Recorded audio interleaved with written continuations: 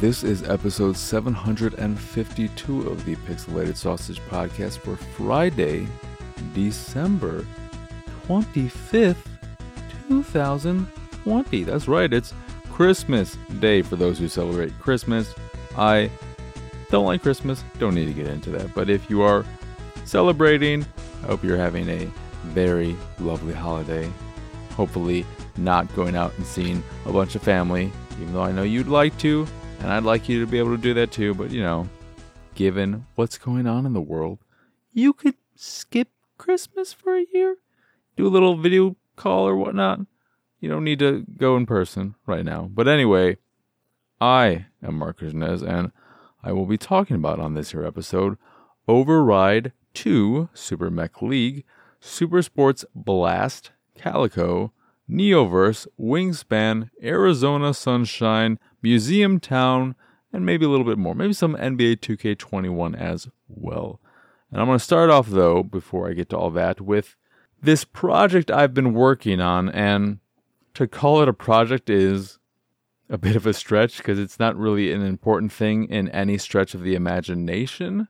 But after my hard drive that had all my movies on it started to fail, where I keep my movies for Plex, my Plex server, I looked into how to better organize my files, because with MP4s, the metadata that I write to the file, that is always read by the Plex server. They don't have a problem reading the poster art that I attach to the file or the description or any of that jazz.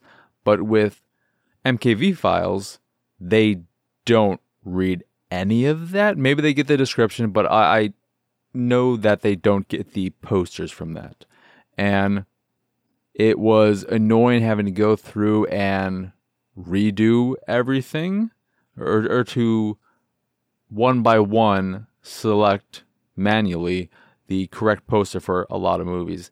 And why this is a problem for me is that while I do use MP4s universally, I do use MKVs for anime or anything that has multiple language tracks. So if there is, even with a live action thing, if there's an English dub and then the native language with subtitles, I'm going to make an MKV, because that's the only way. Like MP4s, you can only burn in the subtitles. You can't have it so they are selectable, and that is annoying if I want to watch it in the other language, especially for English. Like, I don't want these subtitles that are not the same as the English audio I'm hearing.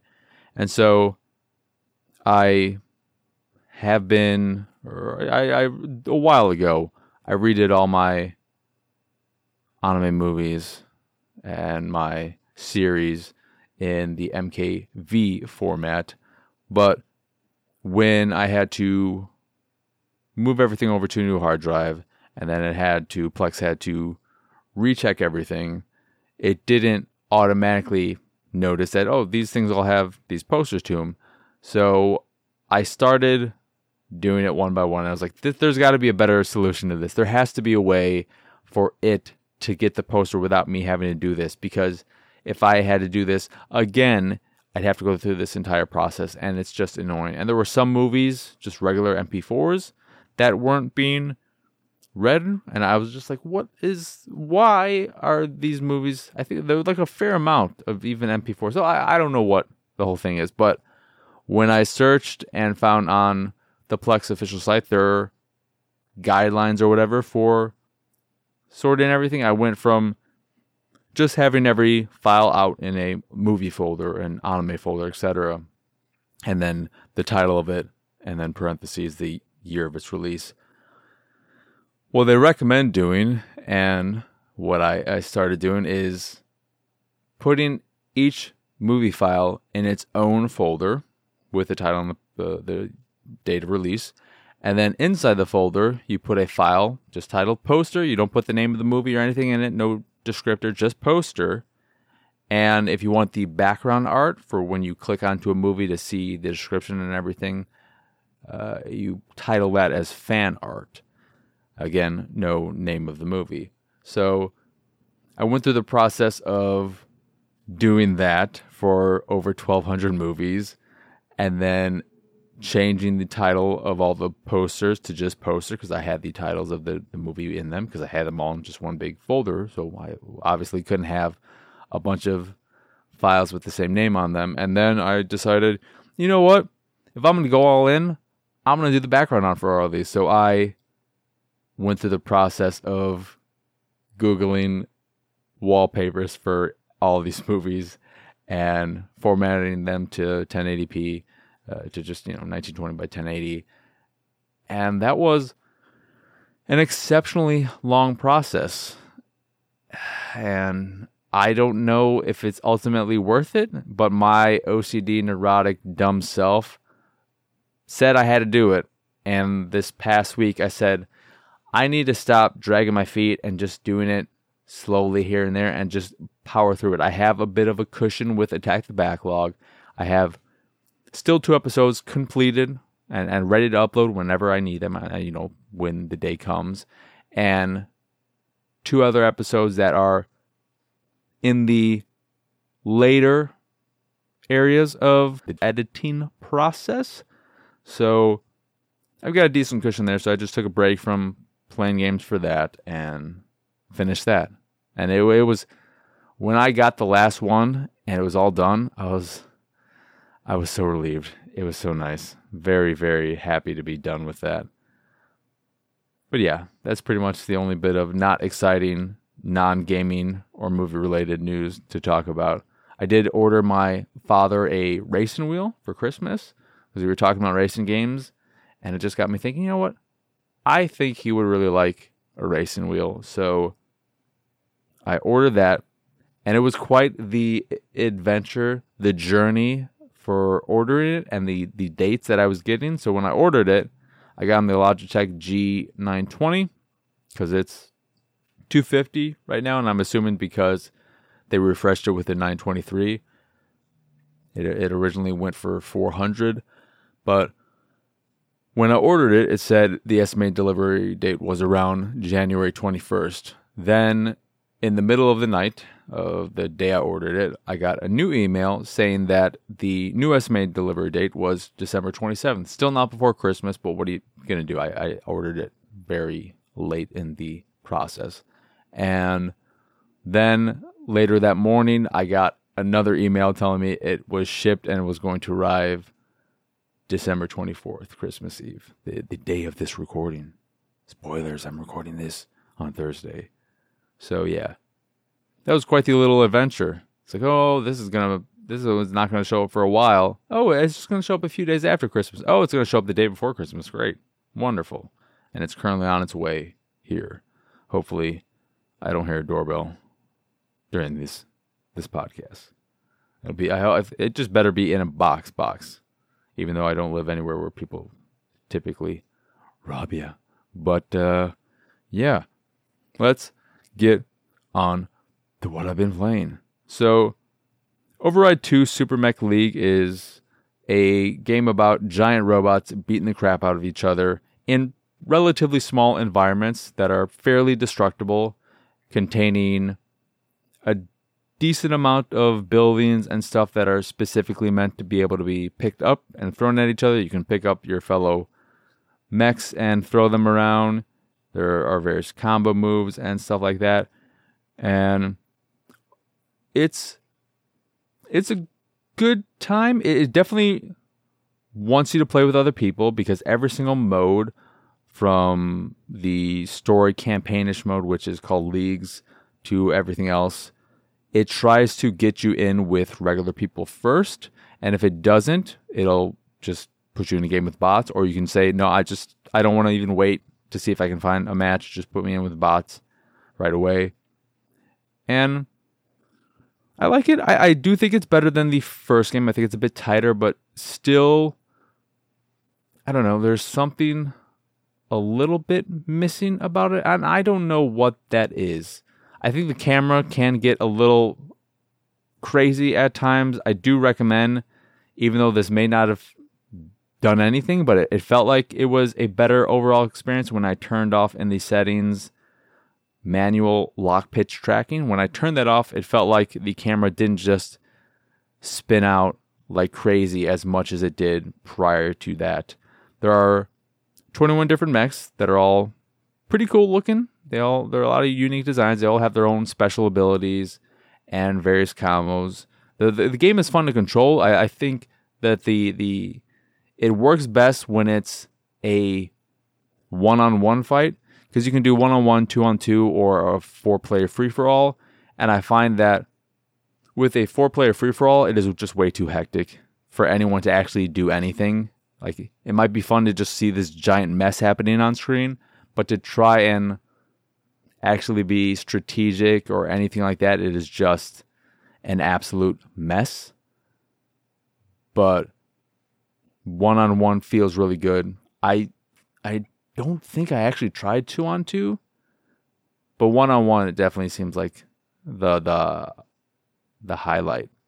And yeah, there's quick play, which is exactly what it sounds like. Leagues, which is this story campaign mode type of thing where you rank up in leagues, and for every match you play in one of 3 different types. You can pick one-on-one, two-on-two, or the free-for-all, and they'll have their various objectives. You get a little bit of currency, some coins for participating, and then if you complete a specific objective like blocking 5 times or picking up an enemy and throwing them 5 times or something of that ilk, you'll get some bonus points as well. And then if you end up winning the match, you get double the points. So I do appreciate that you get points, your coins, for just playing the match, that you don't need to win. And there's a light story to that with this like woman who is trying to help you out or whatever. I just skipped all that. It was very uninteresting, as to kind of be expected. But then you have versus, training, and training mode just feels like a way for you to mess around and get a feel for a mech. But it wasn't. I kind of expected a little bit more from the training mode. And then you have a garage where you can customize your various mechs, because when you start your campaign, your story thing, you have access to, like, in like the versus and the more arcadey things, you have access to all 21 mechs right off the bat. But in the campaign, the leagues mode, you have access to, I think, 6. But you can purchase any mech for that mode in the garage. And after you purchase them, you can customize them. You can customize their face, their arms, and I think their legs. But yeah, it's a fun time, but I do think it's a game only worth getting if you know you'll have a friend to play with, because online isn't that populated right now. It is a brand new release, of course, so there is that. It is optimized for X and for the Series consoles. Don't know how so. I don't feel like the loading time was like blistering fast or anything, but like it's something there. It seemed to run fine. I didn't notice any drops when a lot of things were happening on screen, so there's that on the Series X. But I do think this is only for people who know they'll have another person to play with, because I played a little bit with a friend, and that was enjoyable. And even playing with a random person online, depending on the skill level, if we were on equal footing, it was enjoyable. But the first game I played, I got destroyed, and that was not fun at all. But why I say it's really only for people who will be able to play with other people they know is that the AI in the game is absolute shit. You can't adjust it. There aren't various AI difficulties. You can't be like, okay, I want easy bots, medium bots, hard bots. If there is, I did not find that setting. And the bots are just incredibly stupid.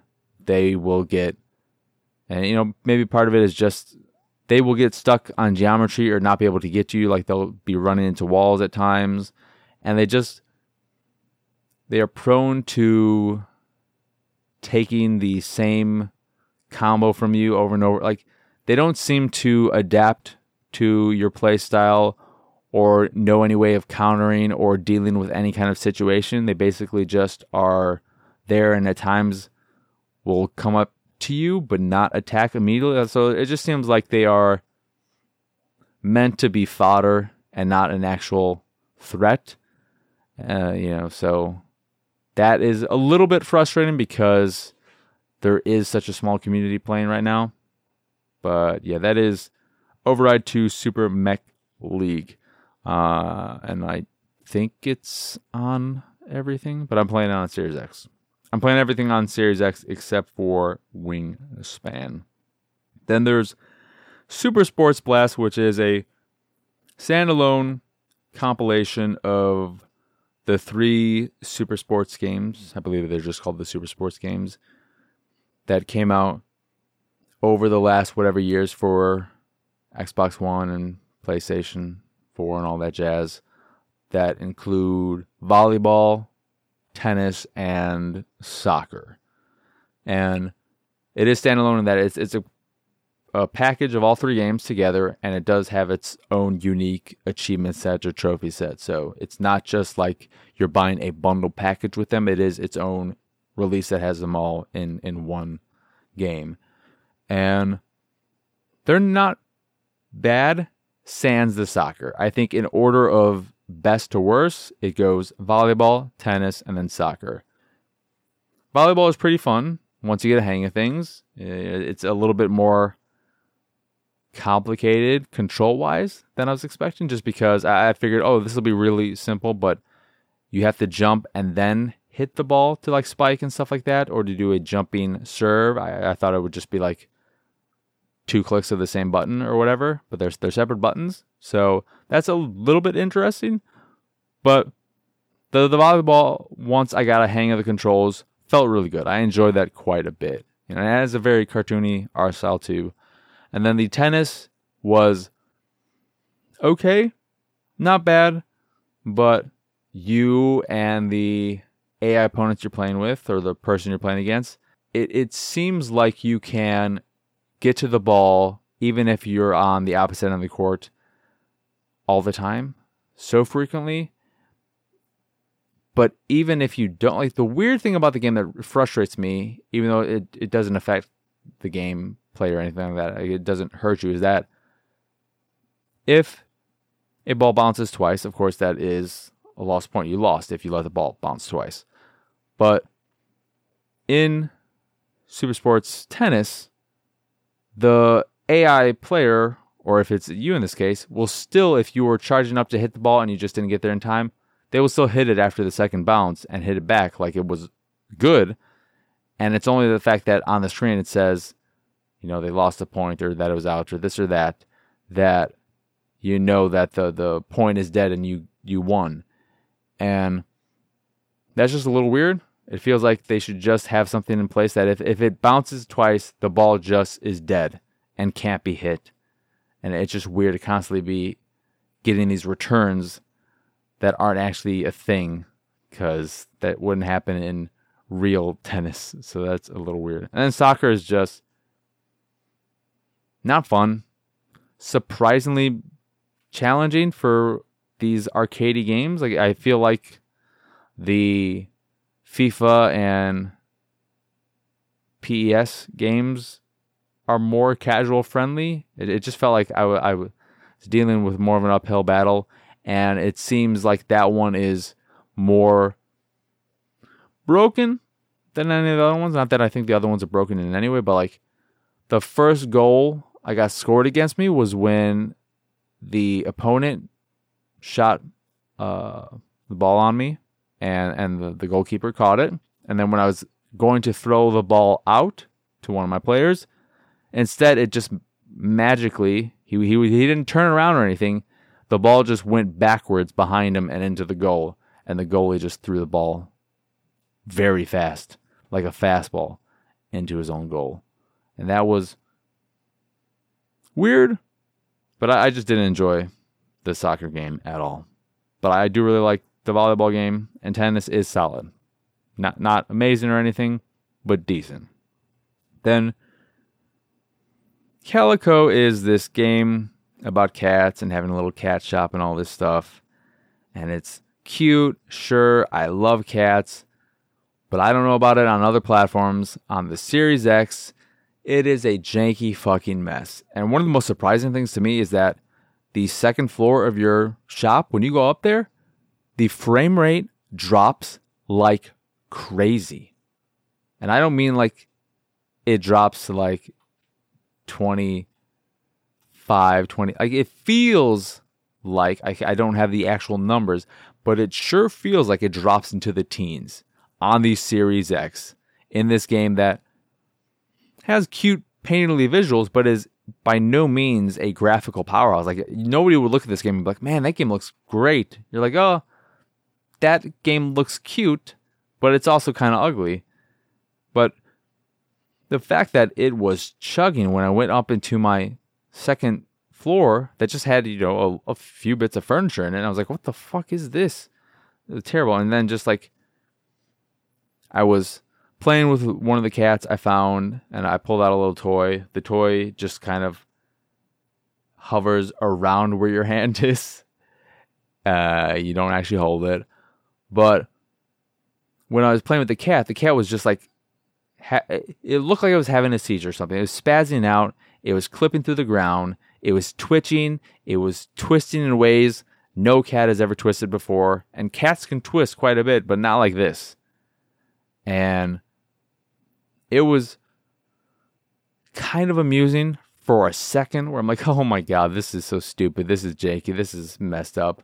But then just frustrating because this game has the potential to be this like adorable, cute, wonderful little thing, especially coming from someone like me who absolutely loves cats, but it's just a buggy mess of a game and experience right now. There's a lot of clipping through characters, the environment, objects, buildings, and stuff like that. It's weird. And when you cook, because you'll have to cook every now and again at your shop when you have people over or whatever. When you cook, they transform you into a little version of yourself, and you are on top of the countertop, and the way you cook is to take all the ingredients of whatever you're cooking, pick them up, and then throw them into a bowl. And when all the ingredients are in the bowl, it will magically turn into the completed dish. Then you jump into the bowl, pick it up, and throw it into the finished tray or whatever. And then you'll transform to your regular size self, which was weird. I mean, there's no other way to say it. It was weird, but probably the most enjoyable part of the game. I don't know if it was actually enjoyable. It was just like, oh, this actually worked at least. And it was kind of weird in a charming, different way of taking on cooking. But Calico is just this fucking mess. And like I think the most shocking and surprising thing is just the frame rate drops that can occur in the game, given how it looks and that I'm running it on a Series X. It should not have any type of performance issues, and especially ones not as drastic as that. It was a really, really bad experience. Then Neoverse is a deck building game with 3D graphics displaying the action on screen. And it's basically like Slay the Spire and those types of games where you are going through this area, doing a bunch of matches until you get to a boss, and then you go to the next level with harder enemies and stuff like that. And I was excited about it and hopeful about it initially because I liked the premise, but when I looked at the visuals, the UI, the menus, even the graphics and everything, the 3D character models and all that, there is something about it that looks like it's going to be some cheap games as a service ass game, but it is not that. There are a few, not microtransactions, but you can buy 3 different DLC cosmetic packs, which are pervy in nature. One isn't. One is like a cyberpunk one, not related to the game or anything, but the other 2 are a schoolgirl pack and a hot break pack. But those are the only bits of DLC, and they're like $2 a piece. So it's not some microtransaction heavy game or anything. But when I got into it, it was a really well done deck building game. I had a lot of fun with it. There are 3 different characters with 3 different starting decks that you unlock pretty much immediately. At first, you'll only have one character and one of the starting decks to just get you through and try out the game. I got through on my first playthrough, the first 2 areas and up to the boss of the 3rd area before dying. And yeah, I like it a lot. The tutorial is just this 2-minute long video or so that tells you how everything works, and it does the job. I was kind of surprised that there wasn't an actual playable tutorial, but that was fine. But the way it works is that you have your turn, and then the opponents have their turns, and you have a certain number of, like in this game, I think it's referred to as mana. And so you have a certain number of points that you can use to play all your cards. They all have a certain number of action points they require to be played. And you have 5 every turn. You can upgrade skills. Like you'll get skill points that you can put into different stats. And one of them allows you to retain unused action points between turns, which I definitely highly recommend. That's a very beneficial one, though I found that more so in this game than in like Play the Spire, that I always tended to use everything, that there wasn't as much strategy in saving points between rounds. Like it just felt like the cards I have, I can pretty much use them all. And there is a parry system if you perfectly defend against an attack. So if an enemy is going to attack you with 10 and you build up your shield to 10 points exactly, when they attack, and you have those 10 shield points, it'll count as a parry, which will then make it so that they are unable to do any type of action the next turn, which is a nice system. I don't remember that being in like Slay the Spire, but I enjoyed that. You can combo cards together and get buffs from that. You can use items that'll do damage or whatnot. You hold 3 of those at a time. It's very much so of that formula, that ilk of other similar deck building games. At the end of every battle, you'll get some gold, some skill points, maybe an item, and then the choice between 3 cards. You don't have to pick one of the cards. You can choose, if you don't like any of them, to just skip that, which is fine. But yeah, the one, like, it's a much more streamlined experience than the other ones, where like you are actually traversing a dungeon and going down different paths and only be able to access certain things if you do so. Like you'd only be able to upgrade your skills if you go down this path that'll have like a campfire or whatever. But in Neoverse, you can access your skill tree at any point, even mid-match. You can access the store at any point, even mid-match. And you don't have to like worry about where you're going. Like you basically are always, after every game, you are given 3 different options, and it'll have like a little goal, like defend this much damage, or build up this amount of armor over the course of the game, do this much damage on every one of your turns, etc. And you'll get a little bonus. Like they're called quests, I think. And then you get like, oh, if you do this, you'll get 3 skill points, or you'll get to evolve one of your cards, or you'll be able to increase your health a little bit, or recover 30% of your max health, and stuff like that. It's a really streamlined experience. Feels pretty good with a controller. It's sometimes a little finicky when you want to switch between the characters you're attacking. When you're fighting against multiple characters, you have an on-screen cursor to like do more precise whatever. But you can pretty much do most of your stuff by just using the analog stick or the D-pad to just move from thing to thing. But yeah, I was really surprised by how much I enjoyed it. Like it is a quality one of those, and I recommend it to anyone who likes Slay the Spire or similar games. I believe it is on Game Pass. I got a code for it, but I do believe it is on Game Pass, so you can try it worry-free on there. Then Wingspan is a tabletop card game. This is a video game version of it that has been on PC for a few months or so, I think, and it's just made its way to Switch. Playing the Switch version, and it's about birds, played in 4 rounds, and whoever has the most victory points at the end wins. The first round has 8 turns, and then the second round has 7 turns, and so on. You constantly lose 1 turn per round until the final 4th round. And the way it works is that you are gathering food in the woods, you lay eggs in the preserve, you draw cards in the wetlands, and every bird can only be played in specific habitats, and they require food costs, seed or invertebrates, which you gain by rolling dice.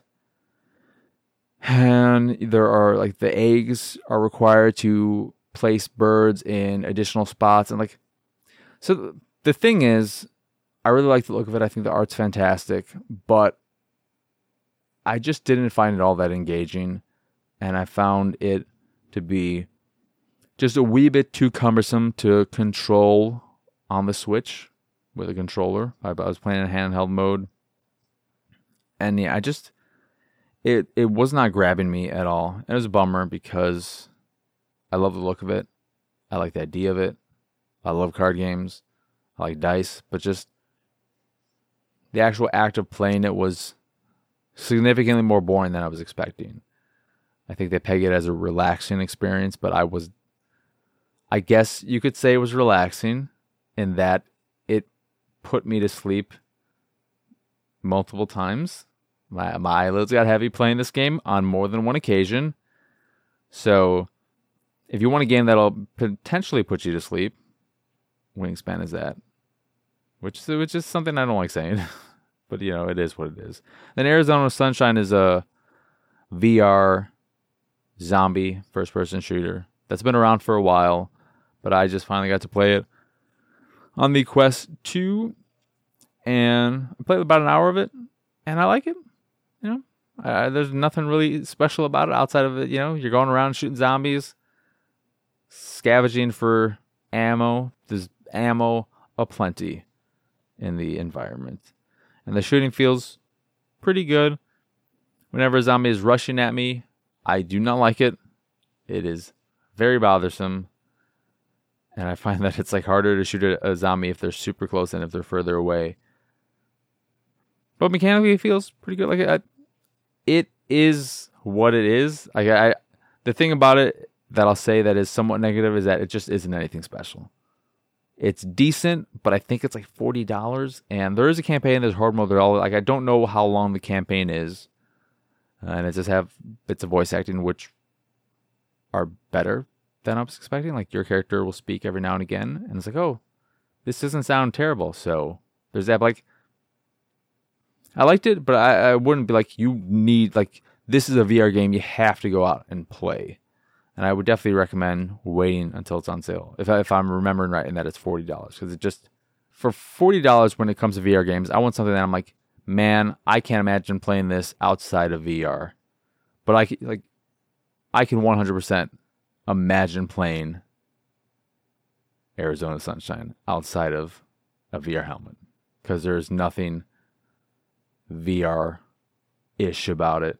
It's just a first-person zombie game where you're shooting a lot of zombies. But yeah. Then I have played a bit of NBA 2K21, doing pretty much only the My Player mode with its story and all that, which is a little funny. I did the face scan, which I don't know if it looks like me at all, but whatever. But I've been enjoying it a lot. I've always enjoyed the NBA games when I do get around to playing them. I wish it was a smaller file, because that's the one thing I hate about having it installed right now, is it takes up 100 gigabytes of the Series X's drive, which is a lot. But I like it, and I think because I'm not somebody who plays them every year, I don't know how it's changed over the years, but what I really like this year from the last time I got deep into the 2K series is that I feel like the grading system in the My Player mode, where you are playing and they're like, okay, if you make an assist, if you make a shot, or you do some good passes, take a good shot selection, blah, blah. Whenever you do something good on court, you'll get a little bonus and you'll see your grade increase. If you do something bad, like a turnover, or, you screw up on defense or whatnot, you'll lose points. And the last time I played it, I felt like it was really, really sensitive to things and would knock you way too often for like the dumbest of reasons. But it seems like and this may have been the case for a while now, but it seems like it is much fairer. It's much more fair in terms of the way it grades you. So I like that. I don't feel like, because in the previous ones, I'd be like, if I save and exit and then I'd return to a game and I'd be like, yep, this is some old bullshit that's just happening. Like, this doesn't make any sense. This isn't fair. And yeah, I will say though, I'm currently in college. I'm playing for Gonzaga, and my teammates can really suck at times. I'm like, there is maybe nothing more frustrating. I'm a point guard because I just do my basic build. So I'm 5'7" in the game, just like I'm in real life. And when I make a great pass to an open player and he misses an open shot, it infuriates me. My last game, I had 9 assists, and it fucking annoyed me that I was not able to get a double-double because of some old bullshit. But I enjoy it. The story is fine. There's way more of it than I was expecting. I wish you had more choice in the matter. Like, there is this romance now going on, but I haven't had any choice. Not that I'm against it. She seems all right, but I'm just like, I've had 2 choices in the game, I think, so far. One was, I've had 3 choices. One, when I was injured, do you want to go in the game at 70% and risk injuring yourself more, or do you want to go at 100% for the whatever international thing you were doing in high school? And I decided to stay on the bench and not play because even though my team was losing, the way they make it out is that like you are not there's no way in hell you're at 70% with the way you are fucking limping. Because I also tried it and going to the match, and like when you come out in your uniform, you're fucking limping hard. So you're not just like walking out like you're just maybe like a little sore. It's like you fucking can't even fucking walk. And I was like, screw this, I'm quitting out and I'm reloading it, and I'm not playing because this is nonsense. And then I had a choice of going to like some whatever league or college. I went to college, of course, because I said I'm at Gonzaga now. And I wonder how the romance would be different if I didn't go to college. But the last choice I had was after a breakaway that just happened. I was like, what is going on? It asked me, do I want to do a one-handed dunk or like a double clutch dunk or something? And I was like, I'm 5'7", people. I can't dunk at all. I shouldn't be able to. Like in real life, I can't dunk. I can grab onto the rim, but that doesn't count as a dunk. I mean, I can kind of almost palm a basketball. I can palm a basketball, but there is no, like, if somebody just taps it or blows on it, it'll fall out of my hands. So like I could potentially dunk the ball if doing this illegal maneuver, if I jumped up, grabbed onto the rim, had the ball in the other hand, and then brought it over and put it into the basket. But that's not a real slam dunk. But I was just looking at this option. I'm like, okay, these are both dunks, right? And maybe the double clutch was not a dunk, and I just am not versed in basketball terms, or if that was just a less showy one. Because after the game, the coach was like, you know what? Why'd you dunk like that? Who do you think you are? Do you think this is all about you? You need to think about what you do before you do it, because this is not a good direction for you. I'm like, fucking, I didn't even want to dunk in the first place. I want to just do a fucking layup. I didn't even ask for this bullshit. And there's a timer, so like I didn't pick anything because I'm like, fuck this shit. I don't dunk. Get out of here with this crap. And then, the coach called me out, and then on social media, some dude was like, what the fuck fucking dunking like that? They need to get some more games under their belt. Fucking piece of shit. God damn it. I was so annoyed by that. So yeah, that was frustrating. But yeah, I'm enjoying it quite a bit though, despite the fact that the game forced me to dunk, and then it automatically picked the showy dunk, and then I just got shit on for doing it. I mean, some of my teammates were like, oh yeah, and there was another person on social media who was like, yeah, cool dunk, dude. Oh my god. But then Museum Town is a documentary I saw. I got a screener for it. It is available on the Kino Marquee service that I guess is like partnered with various local indie theaters and stuff like that where you can stream it. Like in Chicago where I am, they are partnered with the Gene Siskel Film Center, and you can stream it for $12, I believe. But it is about MassMocha, the Massachusetts Museum of Contemporary Art, and it's about this museum, this like largest contemporary art museum in maybe the world, but definitely like in the States. Like it's a massive space, and how it was converted from this old factory that was shut down in like the early 90s, maybe late 80s, after the company decided to move elsewhere, and how this small town of North Adams, Massachusetts, which I think peaked at like 22,000 or so people and is now like at 15,000, has been affected by it and stuff like that. The problem with it is that it touches upon various aspects of the museum, like the town looking at it and be like, what is contemporary art? I don't get it.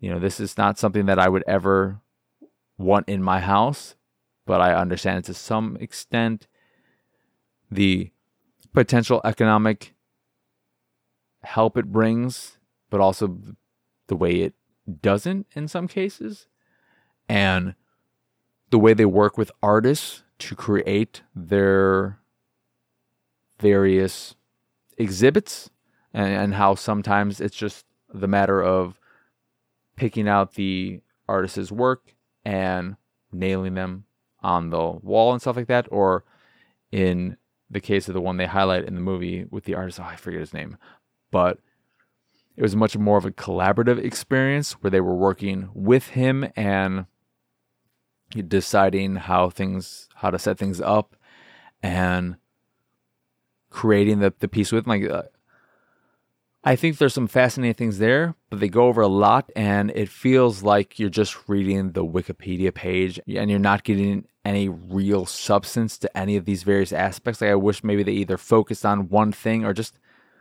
got deeper with some of this stuff, because the documentary piqued my interest. It made me want to know more about it, but when I finished it, it felt like a very hollow experience. Like, I didn't really learn much of anything. I just learned what I could find out for myself. If I just Googled for like 5 minutes, I'd get all the information that the documentary gave me, which was frustrating. So it's hard to recommend, because I think it just doesn't do enough. Like, if it was on a streaming service for free, I'd say, yeah, check it out.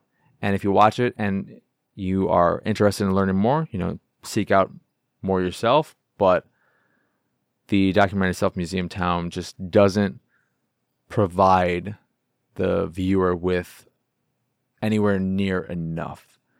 And that was a bit disappointing, because I think there's some really, like, I personally would have really loved to have seen more of how they, in the case of the person they're working with in the movie, how they work with the artist. Like, I would just like to see that collaborative experience a bit more. And I would like to get more of the way the museum has affected the town and how the townspeople feel about it. And I just want more. It's, I think, around 80 minutes or so. So it's not that meaty, but it feels, the best way I can describe it is that it feels like a segment of 60 Minutes or Good Morning America, or whatever that Sunday morning show is on CBS that is like 8 a.m. Central Time to 9:30 Central Time. And it feels like a 15-20 minute segment from one of those shows, or maybe even shorter, that's been expanded into this 80-minute feature-length documentary without adding any extra substance. So it's like they just stretched out this very simplistic thing into something extra long and just dragged things out without adding any extra meat on the bones. So yeah, that was a bit of a letdown. I was pretty excited to see it, especially as an artist, even though I am in the camp of not really liking a lot of contemporary art. But yeah, disappointment there. Anyway, that is it for this here episode of the Pixelated Sausage Podcast. Once again, I am Mark Krishnez. Y'all can find me on Twitter and pretty much everywhere at PXSausage. This site is, of course, pixelatedsausage.com, where you can find this podcast, Attack the Backlog, and On Amazingly Baka, all of which are available on podcast services across the globe.